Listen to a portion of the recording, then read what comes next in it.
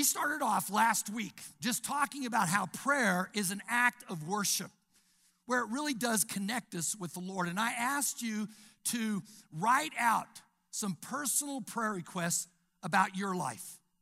And a lot of you did. I have a stack of them like this. And I have gone into my prayer closet, and I am praying for you during these 40 days.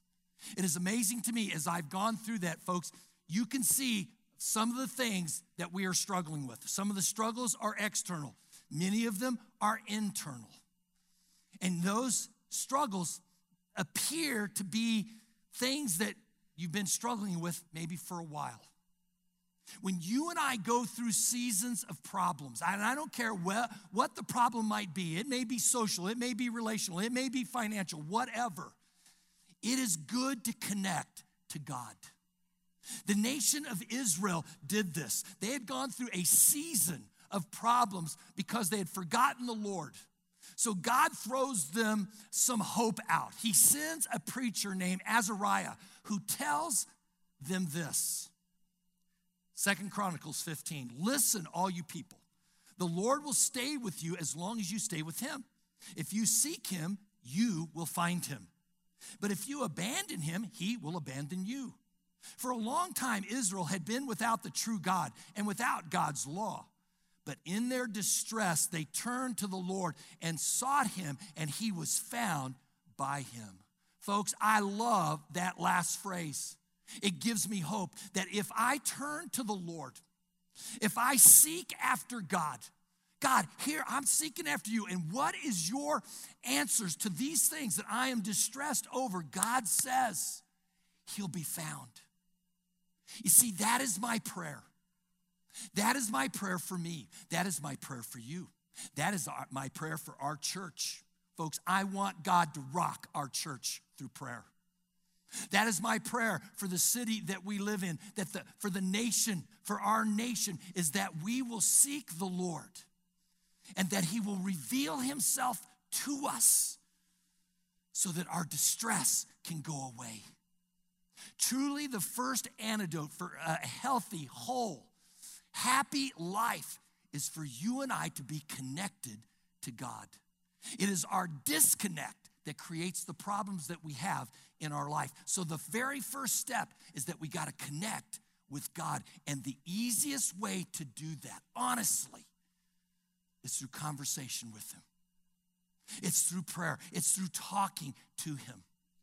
The best known prayer in the world, bar none, is the Lord's Prayer.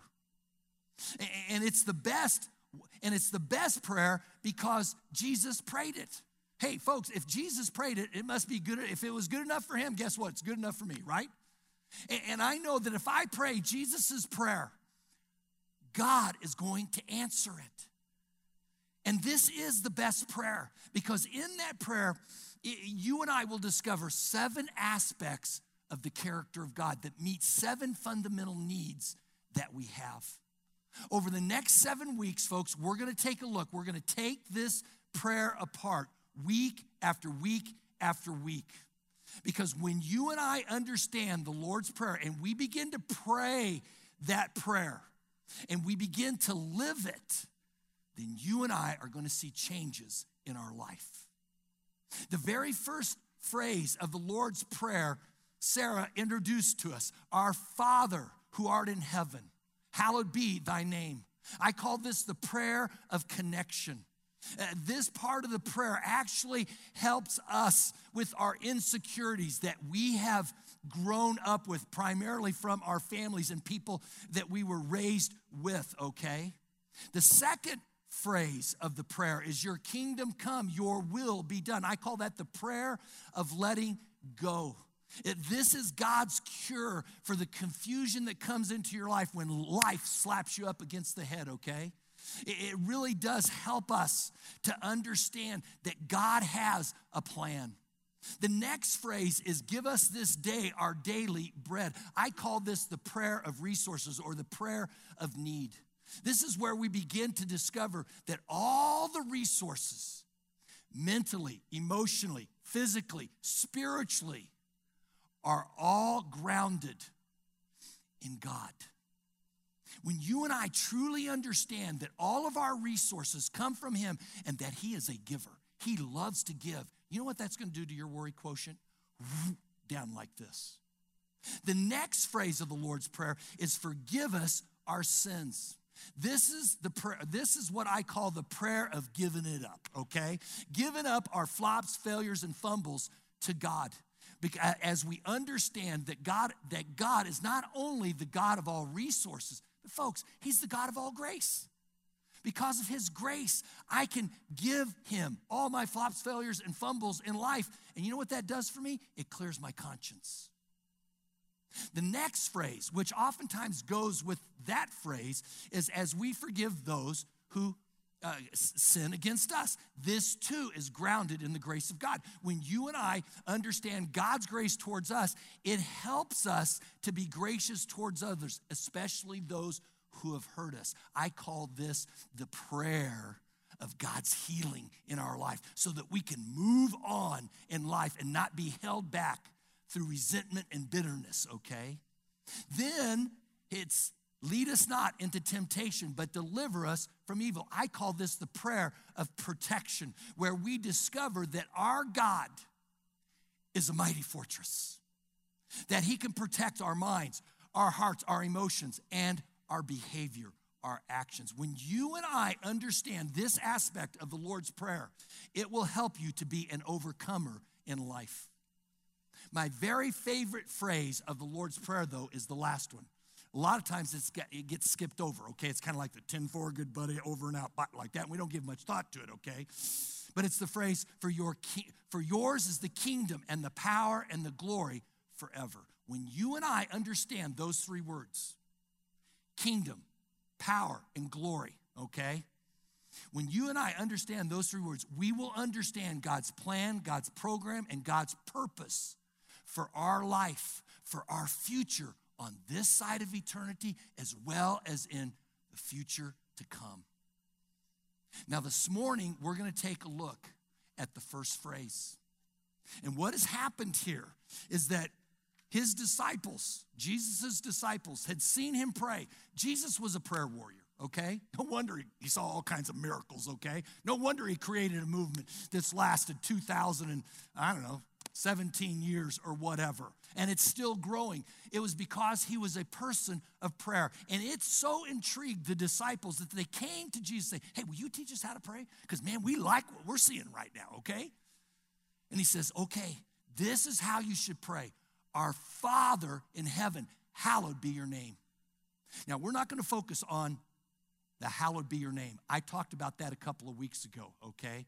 I want us to focus in on our Father in heaven. When Jesus told his disciples, when they began to talk to God, to address God as their Father, what he was doing is that he was exploding the stereotypes that people had about God. People back then didn't think of God as a father. They thought of him as a creator. They thought of him as almighty, but not as a father. And it's understandable because in the Old Testament, only 7 times in the Old Testament is God referred to as a father. And so Jesus is starting off his ministry and he's laying down a fundamental. Folks, there isn't much more fundamental in having a relationship with someone than talking, okay? So he's laying down the groundwork for his disciples. And in essence, he's saying, I want you to address him as Father. And they saw this in his life. Over 150 times in the New Testament, God is referred to as Father. And so he's exploding the stereotypes of God being a tyrant, of God being a killjoy, of God being some impersonal force. And so will you write this down? God is a person, just like you are. He is a person and not a power. The reason that you have personhood is because you have been made in the image of God. And with that image, he has created you with the ability to be intimate and to be close with him. God is not a power out there. He is a father and not a force. Now, folks, this is good news because I can't personally relate to some cosmic cloud that is out there. Woo. But I can relate to a person. Now, the only problem with this word, Father, is that it oftentimes carries a lot of baggage with it. A lot of times when people hear the word Father, they think, you know what? If God is like my earthly father, no thank you, God. And we've heard this phrase, have we not, that paints this kind of feeling that we have? Maybe your mother said this. You just wait until your what? Father comes home. Woo. You see, there are some human fathers that can make a home into hell, no doubt about it. But when we say our Father in heaven, folks, those imageries of past authority figures in our life get in the way of truly understanding what our Heavenly Father is all about. Let me give you an example. If you grew up with an unreasonable father, you have a tendency to think that all of God's demands are unmeetable. If you grew up with an unreliable father, you're going to have a hard time trusting God. And to be honest with you, your worry quotient is going to be huge. If you grew up with an unconcerned father, a distant father, you're going to think that God isn't really interested in you.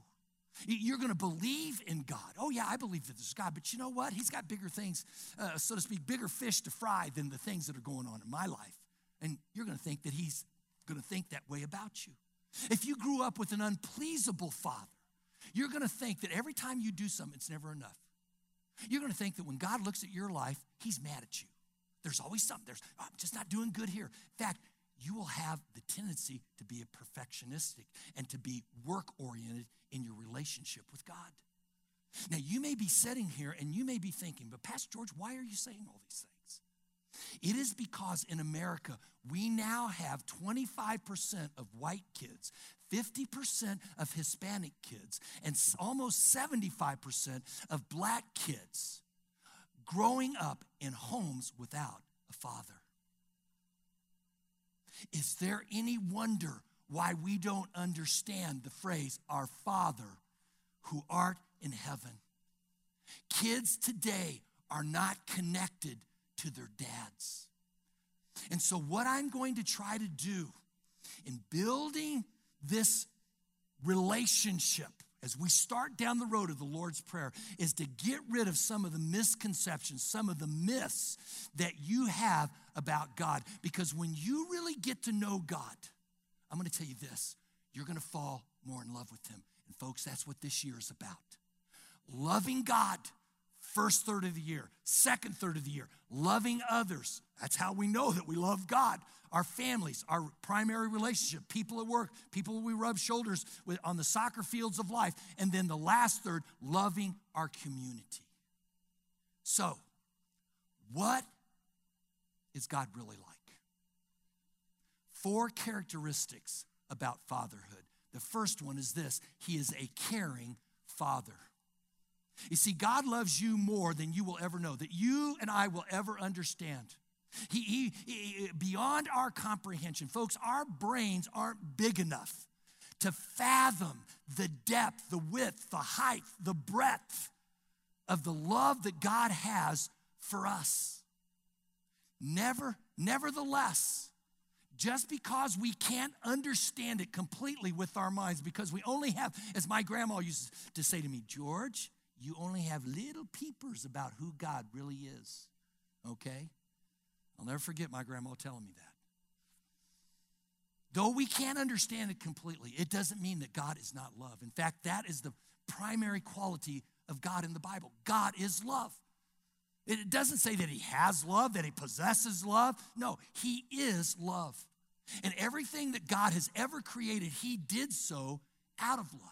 That's why you hear me all the time. I love the Science Channel when they do the universe. That God created the universe so as to create our solar system, so as to create our planet, so he could create you because he loves you. Folks, you wouldn't exist if God did not want to love you. Truly, his compassion is his most outstanding quality. Our Father is a caring Father. Take a look at Psalms 103, verse 13. As a father has compassion on his children, so the Lord has compassion on those who honor him. One of my favorite stories in the Bible is about Jesus and his disciples, where they get into a boat and a storm comes. Now remember, these disciples, these guys that Jesus hung out with, most of them were fishermen. And so they were used to storms, okay? They were used to fishing in the rain, okay? And when it was sleeting. But this storm is different. This is a Category 9 storm, okay? It is freaking them out so much so that they frantically wake Jesus up. And they wake Jesus up and they ask the most important question in regards to life.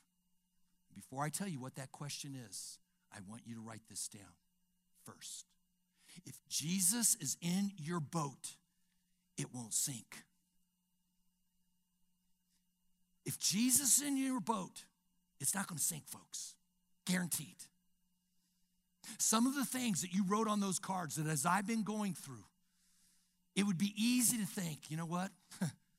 I'll do a crapshoot here. Hopefully Pastor George's prayers will come through. I don't think this is going to work, okay? Whatever we're going through, whatever you may go through, understand this, that you need to get Jesus in your boat. Because wherever he is at, I can guarantee you this, that boat is going to float. And so get Jesus in your marriage. How do you do that? I really hope that couples in this church, and we will get there when we get to the couple thing, okay? Loving others. But I really hope that prayer spontaneously happens amongst couples. Some of you are scared to death to pray with your spouse. Get over it, okay?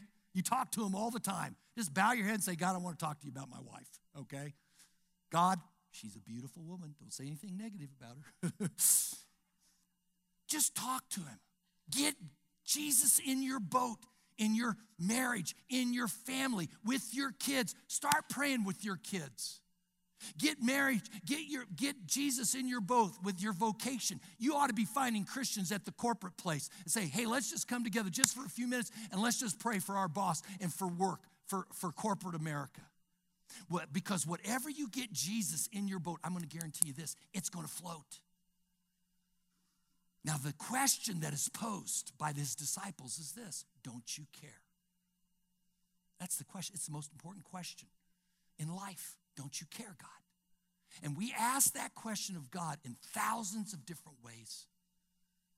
God, did you see that doctor's report? Don't you care? God, do you see that my kids aren't doing well in school? In fact, they're being bullied. Don't you care? God, do you see that my car broke down and the dishwasher isn't working and the wash machine is on the blink and we have no money in reserve? Don't you care? God, do you see how I'm fearful of the future in the way of my retirement? Don't you care? You see, the answer to that question is this: yes, he cares. He cares and he is aware. And so what do we do?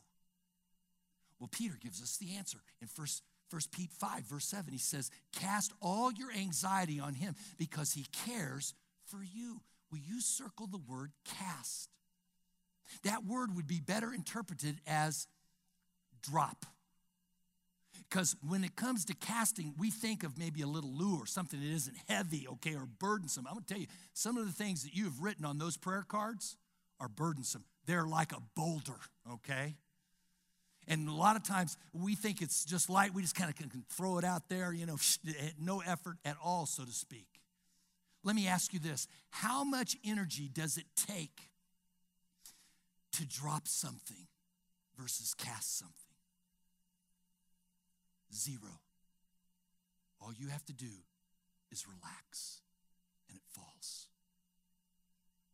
Now, I want you to listen to me very closely because this is a key to getting answers to prayer.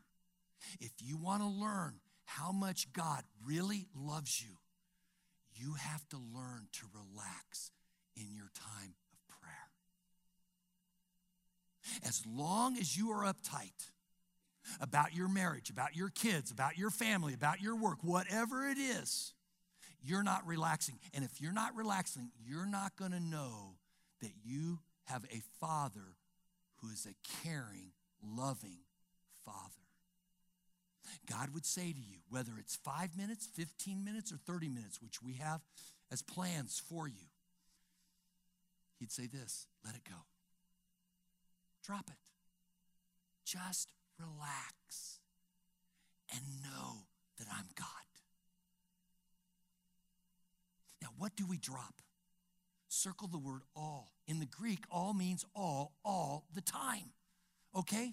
Does that mean God cares about my house payment? Yes. About my car payment? Yes. About the fact that my kids need braces? Yes. About my dating life? Yes. About the fact that you don't have a dating life? Yes, he cares about that too, okay? Folks, he cares about every single issue, concern in your life. Everything. He's into the details. He knows your thoughts from afar. He knows the words that you're going to speak before you speak them. He knows the number of hair that you have on your head, and he knows the original color too, okay?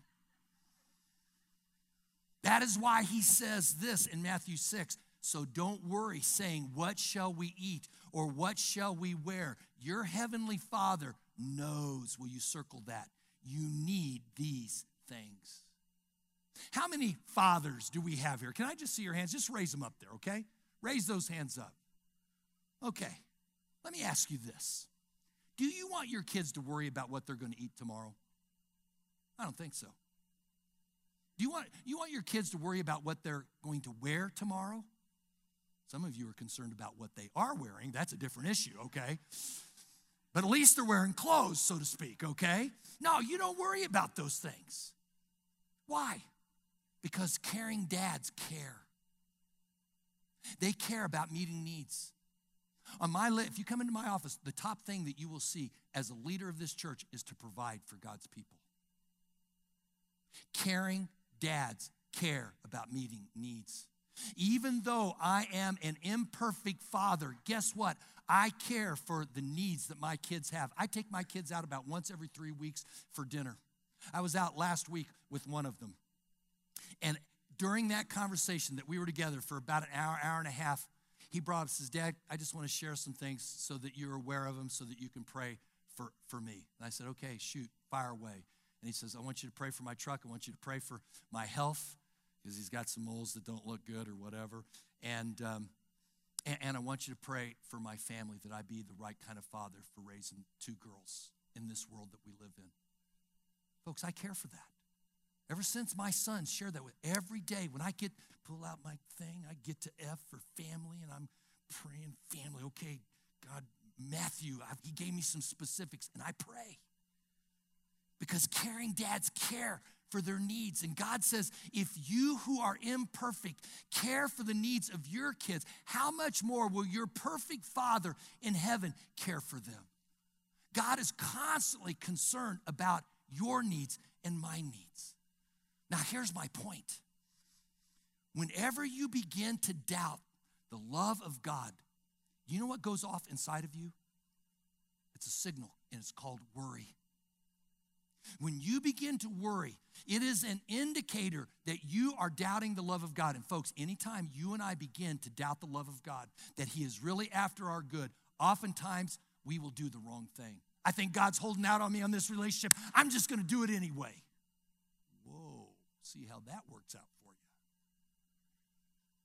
And so worry should be a warning light that we have forgotten, or that we need to remember the love of God. And some of you are real worriers. Don't look at them right now. Just give them an elbow like this, okay? I've had worriers come, Pastor George, I just worry all the time. I guess I don't love God much. I said, no, that's not your issue. The issue isn't that you loving God. The issue is you don't know how much God loves you.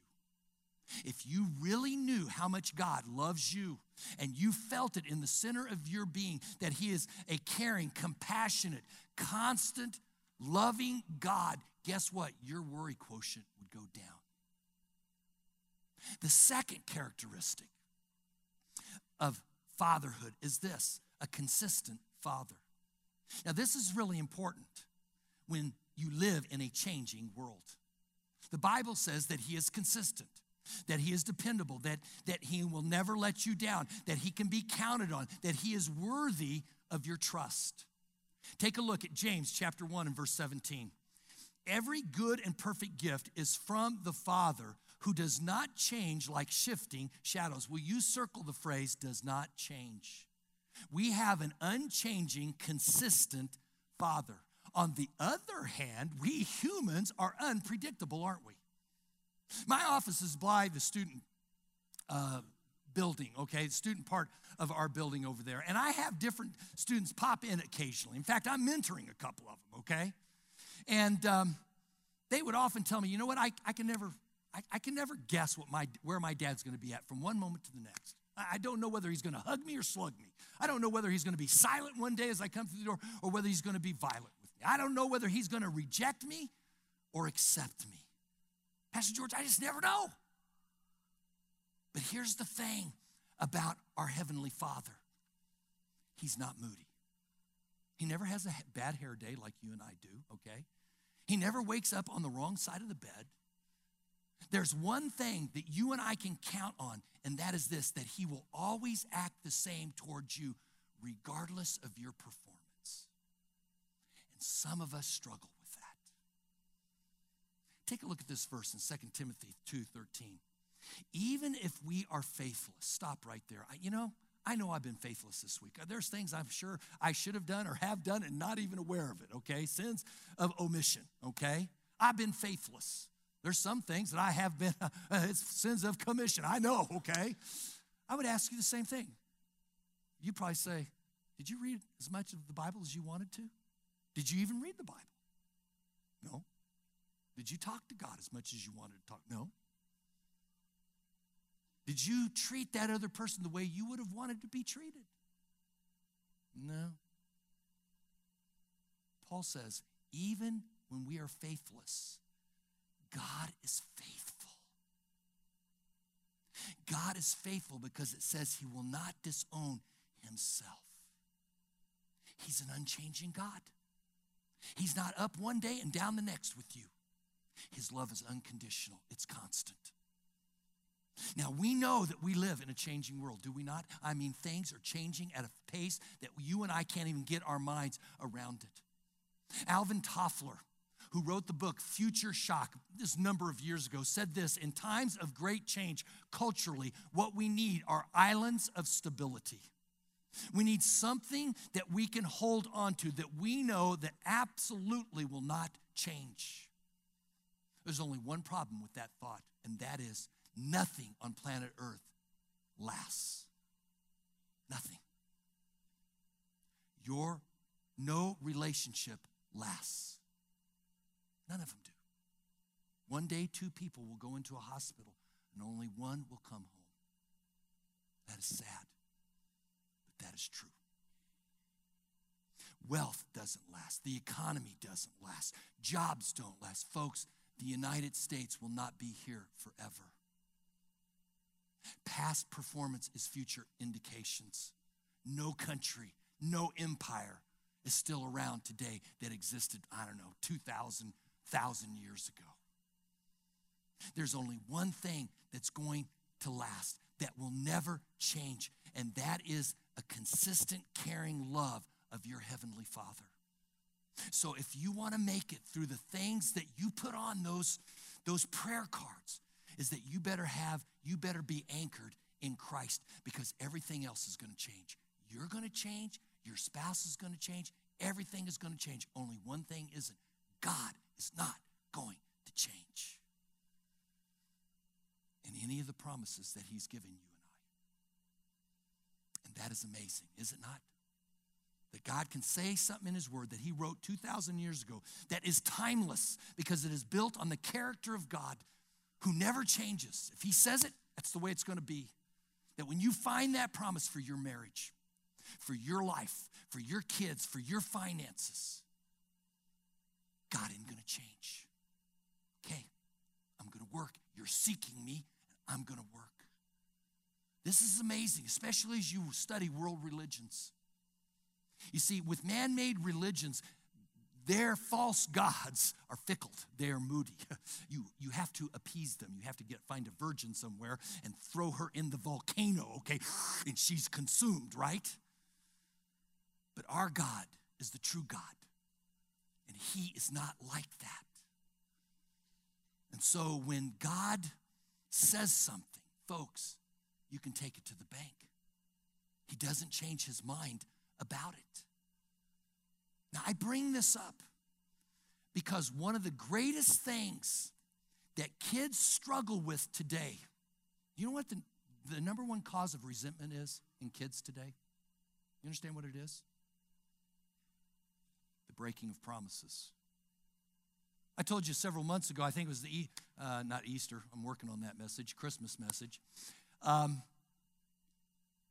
I came in to my grandchildren, Layla and Isley. As soon as I walked in the door, they said, Grandpa, when are you going to take us to Disney World? You promised. Kids, remember, they got sharp minds. Wouldn't you agree with that? Well, we've booked it now.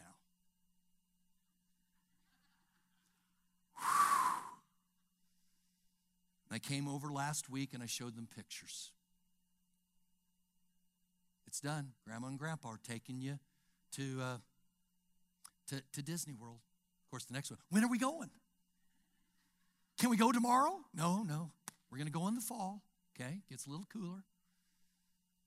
As I was walking out the door, Layla, Andrew was there, the whole group of them there, but Layla looked at me and says, Grandpa, I want to tell you something. I said, what is that, Layla?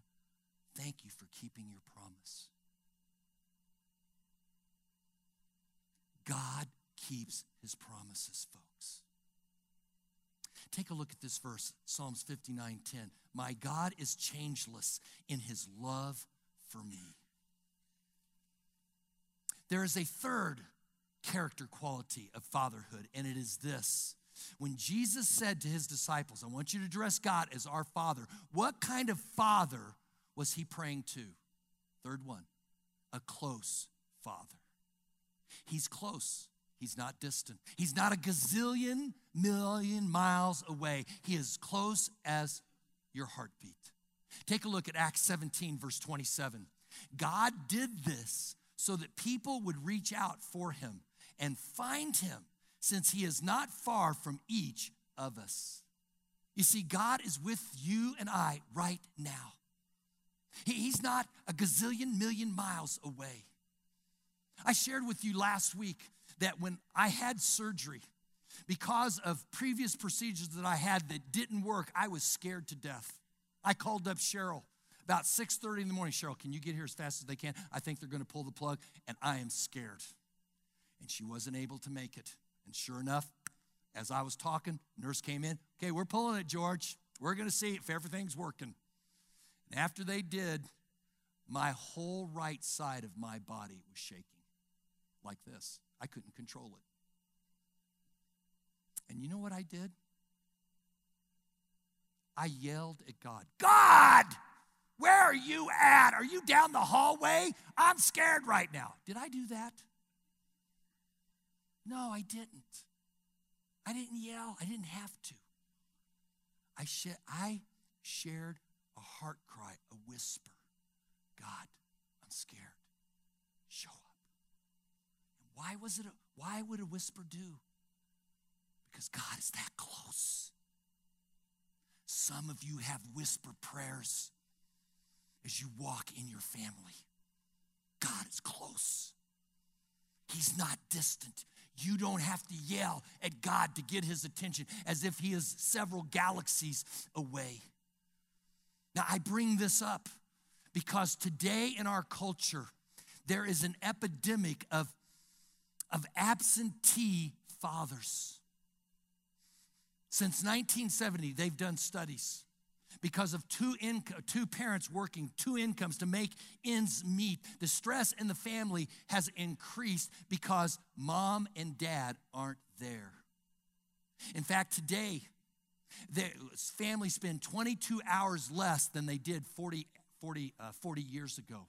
Today, The average parents spend less than 35 minutes with their kids per day. Because of that,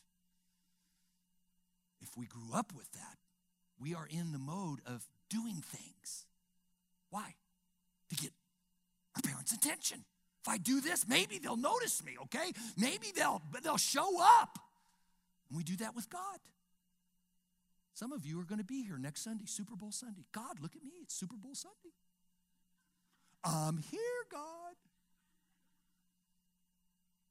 God, look at me, I put money into the offering basket. God, look at me. I read my Bible. God, look at me. I signed up for the prayer thing. I'm going to get one of those tokens and have it in my pocket like Pastor John. God, look at me. You see, I want to relieve a burden for you in regards to this. I want to share with you 3 things about God's closeness so that you and I can walk in grace and be relaxed. The first one is this, that God is never too busy for you. Folks, that's how close he is. That's the kind of love he has. He's never too busy. Take a look at Psalms 145. The Lord is near to all who call upon him. Every time you call upon him, folks, it can be a whisper prayer, and he'll be right there. He isn't going to say, doggone it, it's her again. Gee whiz. Gee whiz, he's always bothering me. Will you just take a number and get in line? You're the millionth person I'll get to. No, God's not that way. Secondly, God loves to meet your needs. And I want you to circle loves. He doesn't have to, he wants to. Just like a parent wants to meet the needs of his kids, God loves, he delights in giving. Take a look at Matthew 7:11. If you know how to give good gifts to your children, how much more will your Father in heaven give good gifts to those who ask him? I've been trying to stop that myself. Maybe you've noticed this about you. Something comes up, well, I have to do this. No. You and I get to choose to do it. I don't have to go to the hospital. I love to go to the hospital and visit people that are from our church that are there. I love to go to meetings and be with people who are strategizing to make a difference for the kingdom. I love to come. I don't go to church because I have to. I love to. That's God's mentality. And then the third thing about his closeness is that he is sympathetic to your hurts. God's close enough to care. And some of us need this next verse. Take a look at Psalms 34, verse 18. The Lord is close to the brokenhearted, and he saves those who are crushed in spirit. You see, maybe your heart is broken. I would want you to know this. God cares. And he is close enough to put some salve on your heart to bring healing to it. And he's close enough to where you can call out to him and say, Father, will you help me right now? In fact, he would want you to even be less formal than that. The word father in the Middle Eastern language is Abba. Abba, meaning daddy. When my kids come to me and are wanting something, they don't come and say, oh, most high Reverend Pastor Dad. He who is benevolent in giving cash. We beseech thee that you would give us our allowance today. No, you know what my kids do? Hey, Dad, I need some money. I need some money, Dad. I want to go to the movies with my friends. God wants that kind of relationship with you. He wants you to be that way with him. And so as I've been just preparing my own heart and just praying, I've just been pulling this thing out. Okay, Dad. Dad, here are the things that are on my heart that concern me. Work, Dad. Be the kind of father that you are to me. There's a fourth thing. And this one is important. He is a competent father. This quality really is important because nothing is beyond his ability. Nothing is too little and nothing is too big. A lot of times we think, you know what? I don't want to bother God with these little things. I'm just going to wait for the big things to come in life. You ever heard yourself kind of think that or even say that? Will you write this down? Because I want to destroy this myth. It's all small to God. There's no such thing as a big thing. And to be honest with you, they're all small. It's all small to God. We have a competent Father. And I bring this out because truly today we live in a nation where there is an epidemic of incompetent fathers. And folks, you can see it on TV. Family Guy with Peter, Homer with The Simpsons, Tim, the tool guy. Everybody loves Raymond, Doug of King of Queens. Every dad that culture portrays is a joke. And why not? Because there are a lot of them out there that are jokes. I would say this, dads, let's rally together. And let's be men of prayer that pray for our kids. Because I don't believe you're a joke. Nobody, no father should be a joke. Reminds me of a joke, though, where one kid comes up to another kid and says, my dad can beat up your dad. And he says, that's nothing. My mom can beat up my dad.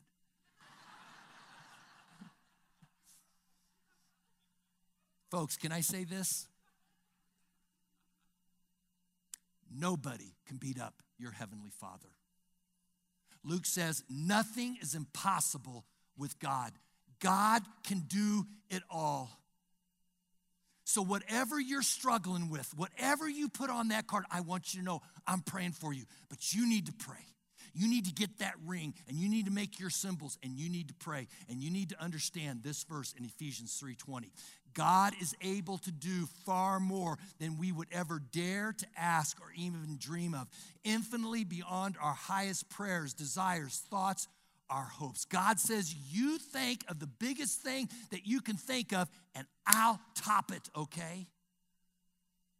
Let me ask you a very pointed question. What are you doubting that God can do in your life these next 40 days? This is impossible for God.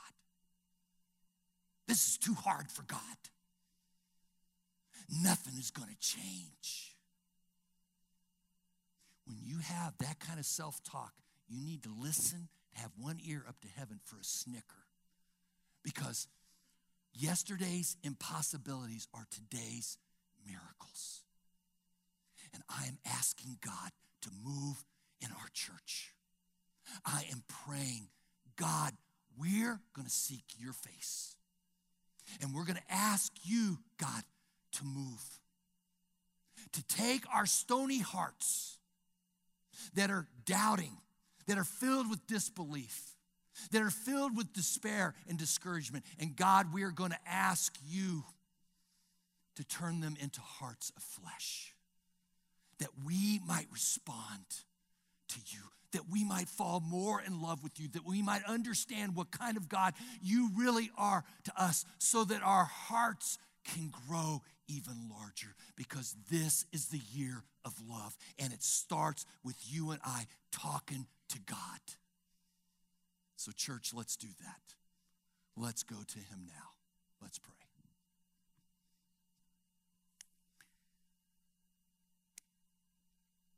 Lord, I just thank you. I just praise you that you are a good, good Father. That though my mind cannot comprehend who you are, and in one sense, God, I'm glad. Because if I could figure you out, I'd put you in a little box and put you aside. But you are bigger than my mind. But I thank you for the peepers that you have given me to get a glimpse that you are a Father. That you are a caring Father, that you are a consistent Father, that you are a competent Father, that nothing is impossible for you. God, I want to pray for our church. God, I pray that we would go deeper with you, that we wouldn't just check the box, oh, another series, but that we would go deep, that we would talk with you, that we would truly, I don't know, whether it's a prayer ring or a prayer list, God, I don't care. that we would take it, and that we would talk to you, that we would go wider, God, that we would link our arms around some others, that we as a church would come together, that we would begin to put our arms together and say, God, we're asking you to move. You said wherever two are gathered, there you are, that you'll do it. And I believe that, God. God, help us to grow close, because this isn't just about me and it isn't just about us. It's about our community. And we need to be walking the walk, and we need to be talking the talk. And it needs to be seen. And so, God, do a deep work, a wide work, do a close work in us as a church family. We look to you to do these things, and we look forward to what you're going to do, God, in this year of love. In Jesus' name we pray. Amen.